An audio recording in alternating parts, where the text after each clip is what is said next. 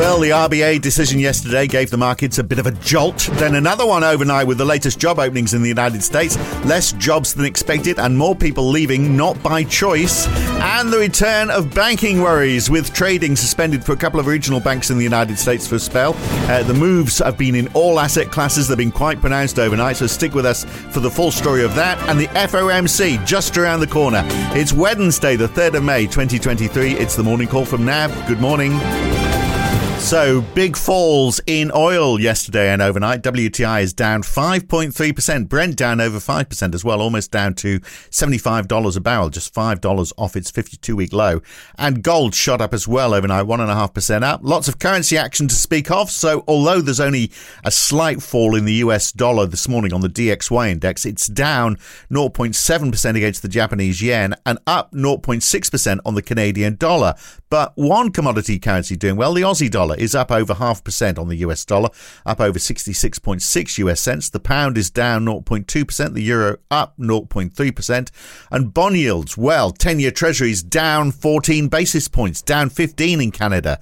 But Aussie 10-year yields yesterday up 9 basis points to 3.44%. Then overnight on futures, well, they lost 6 of those points. Yields also down quite a bit across the UK and Europe, most around 4 or 5 basis points lower.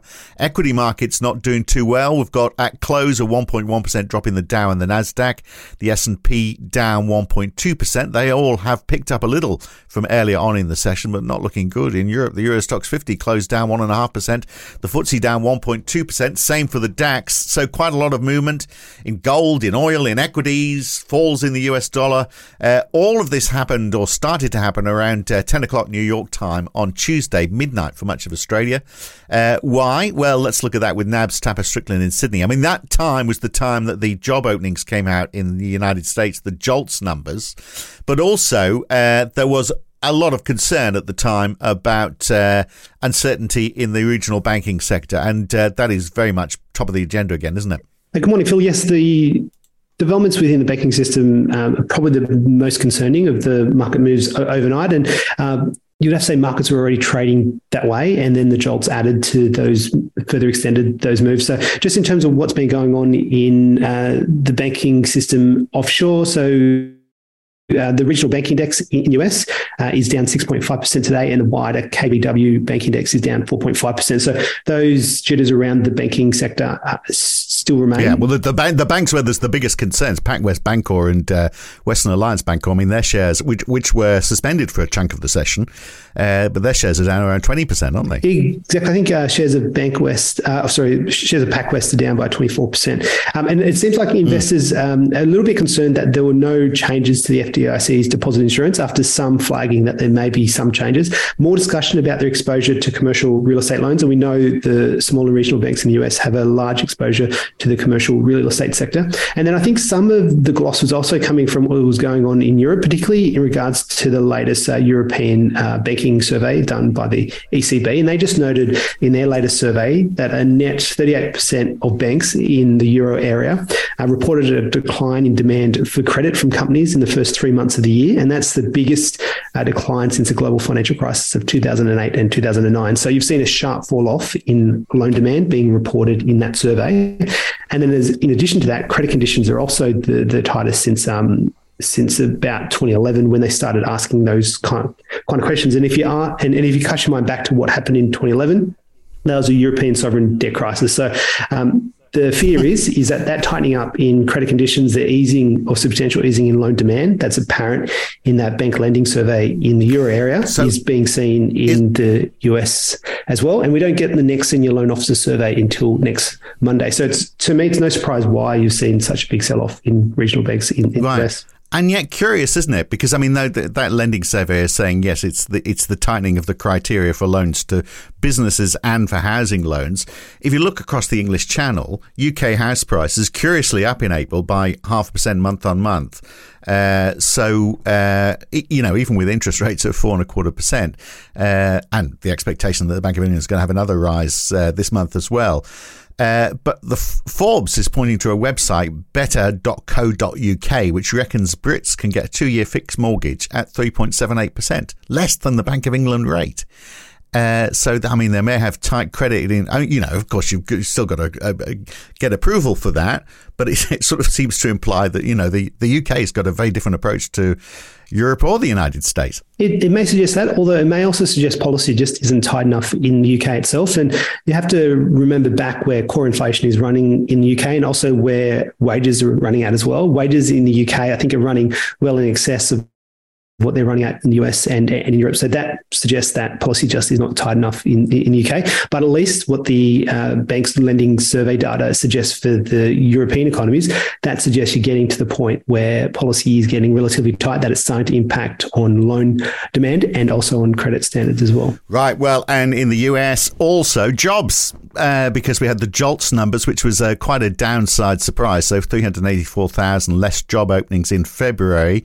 Than in February, I should say, in March. But I guess the difference as well was less quits, more layoffs. So this isn't the Great Resignation. Maybe this is the start of the Great Redundancy. So 248,000 extra layoffs and discharges. So people are leaving, not by choice. That's right. And those job openings, I think, are the lowest since April 2021. So some easing up in the tightness in the US labour market. And that is what US Fed officials have been wanting to see. And that pickup in layoffs would be encouraging from that point of view, although not for those people obviously being laid off there. Just still worth noting, though, they're relative to the number of people who are unemployed in the US, there's still 1.64 job openings per unemployed person. It is a good sign in terms of some easing up in the tightness in the labour market, but the labour market overall still remains relatively tight. Now, so I think that just keeps the Fed continuing to I guess they meet on Wednesday. And so they're likely to hike by 25 basis points, but also pushes back perhaps on that market pricing of cuts that you do see in the back end of this year. And markets are pricing in, I think, about 60 basis points worth of cuts in the second half of this year. So some grounds for pushing back on that pricing of cuts again. Yeah. Well, so the meet tomorrow morning, of course, Australia time, just before the podcast tomorrow. So, 50 basis points, obviously, right now would be a very bold move. I mean, if you're saying 60 overall. So, but it's now sort of fully priced at 25 basis points, isn't it? It's come down quite a lot. That's right. And I thought there's been a few interesting articles, and I think Taylor referenced one of them with you recently. So Nick Timiraos, who's the Wall Street Journal's Fed Whisperer, wrote an article on the weekend saying that the Fed may be less explicit in terms of hinting towards pausing, just given they want to create some optionality if the data were to come in stronger than expected. And the Wall Street Journal is also running a piece just discussing what the Fed said back in May 2006, when they were last discussing whether they should pause or not after a prolonged period of a hiking cycle. And Chair Ben Bernanke did note back then, he wanted to say, if inflation was a nail, monetary policy was a hammer. We do not have to strike the nail, but we have to show that we are not putting down the hammer. We have to keep it in our hand. So basically, in a threatening manner, basically, is what he's saying. Exactly, yeah. So basically, we want to keep that optionality. And so I wouldn't be surprised if the Fed chair continues to push back on that market pricing of cuts there, which may come across as marginally more hawkish than perhaps what the market is thinking. Right. I mean, we had other soft data as well, didn't we? So the US factory orders also down quite a bit. Take out transport and it's down 0.7% in March. And tonight we get the US services PMI, which is expected to pick up. The employment number there is going to be interesting, isn't it? Because is it going to reflect the weakness we've just seen in those Jolts numbers, for example? Definitely. And the last ISM services did surprise expectations and came down quite sharply. Consensus only sees a small rebound though to 51.8 from 51.2. I'll also be looking quite closely at prices paid. That also fell quite sharply last month, and historically that has correlated quite well with one of the price indices that Fed Chair Powell likes, the core PCE excluding housing. So if you saw further weakness in that, then that may give you a little bit more confidence that inflationary pressures are set to ease. And this big fall that we've seen in oil, well, I guess it's just commodity traders have now put all the pieces of the jigsaw together. The US downturn, that weaker than manufacturing numbers that we saw from China early in the week, credit conditions that you've talked about, the bank collapses, rising interest rates. You put all that together, no wonder prices are falling. Yeah, I think so. And I think just basically thin liquidity as well. You have to remember that most of Europe was out for a public holiday on Monday, just given it was May Day as well. So that's probably one factor. Right. There. Okay. Now the surprise, the elephant in the room, the surprise from the RBA yesterday. Those the 3-year bond yield yesterday afternoon, really, it was like the north face of the Eiger, wasn't it? From 3.05%, getting up 20 basis points in pretty short order. So how did everyone, well, not everyone, but how did almost everyone get it so wrong?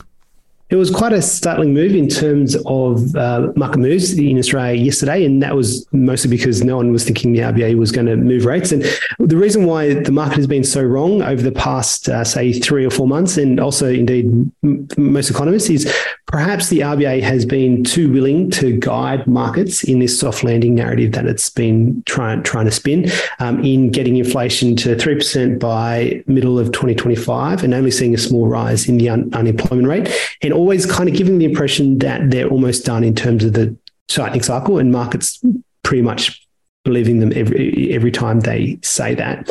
And so I guess the key takeaway from the statement and from his speech yesterday is the RBA is trading a very fine line here. It's really at the end of its tolerance in terms of getting inflation back to target over a reasonable timeframe. And I think that reasonable timeframe is quite crucial here. And that comes in the context that the RBA review that we had recently recommended the RBA target the midpoint of the 2 to 3% inflation target, not the upper bit of it.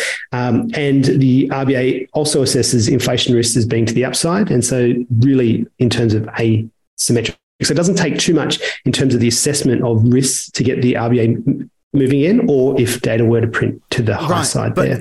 In terms of the reason why they moved at this meeting. Yeah, well, why did, more to the point, why, and it is ancient history, I guess, but why did they pause last time? Obviously the RBA was quite a bit behind the Fed and the Bank of England and New Zealand, and wages and services inflation were still a big concern last time. What has changed since? So it's a question of why now, but really, why did they stop? It's a very good question. It seems like both decisions were fairly close. If you go by what Governor Lowe said in his speech last night. And so that does suggest maybe there's not a fully consensus out there in terms of the approach the RBA has been taking over the past couple of meetings. And maybe that's symptomatic of what appears to be a pretty knee-jerk RBA over the past couple of months, not very predictable by most people within the market there. But as for the current meeting and the reason why they raised rates, they gave 3 reasons, and that was the labour market remains tight, house prices have been recovering. You mentioned the UK, and so maybe there's some link in there. They mentioned the exchange rate, and they also said that services inflation abroad looks like it's persistent, and that may have lessons for Australia here. So in terms of risks to the RBA outlook, you'd have to say the risks are that the RBA feels compelled that has to go 1 or 2 times more. And I think we should continue to watch the data and the RBA assessment of the risks around that data flow, rather than taking the RBA's statement of a soft landing or a narrow path to that soft landing as a pre-commitment, as many people within the economics community and markets have been taking over the past couple of months. So have we got a clear idea of what we think the terminal rate is now? I think we've got a clear idea that the RBA is willing to do what it takes to get inflation down. And I think we're starting to get a better idea that if that does risk a downturn, then the RBA is probably willing to do that. The RBA, though, is going to be late to the party in making that assessment. So the risk is if inflation is more persistent, if it doesn't look like it's coming down, and if it doesn't look like inflation is going to get back down to 2 to 3% by the middle of 2025, and the RBA is willing to do more. So we could go over 4%? It's quite possible. It's unclear exactly what rate is needed in order to reduce inflationary pressures and to dampen down activity. What we did see is when the RBA did say that they were going to pause back in April and gave those indications in the lead up to that meeting, you saw house prices in Australia take off again. So that probably suggests that the level of rates is not restrictive enough. And so the risks are that the RBA probably has to go another 1 or 2 times. Interesting how much house prices have come into this, isn't it? But there we are. It is a very different attitude, isn't it? So we'll talk more about the ECB tomorrow after we've got over the FOMC tomorrow morning. But but we did get, of course, the inflation numbers for April for the euro area, which have come down quite a bit.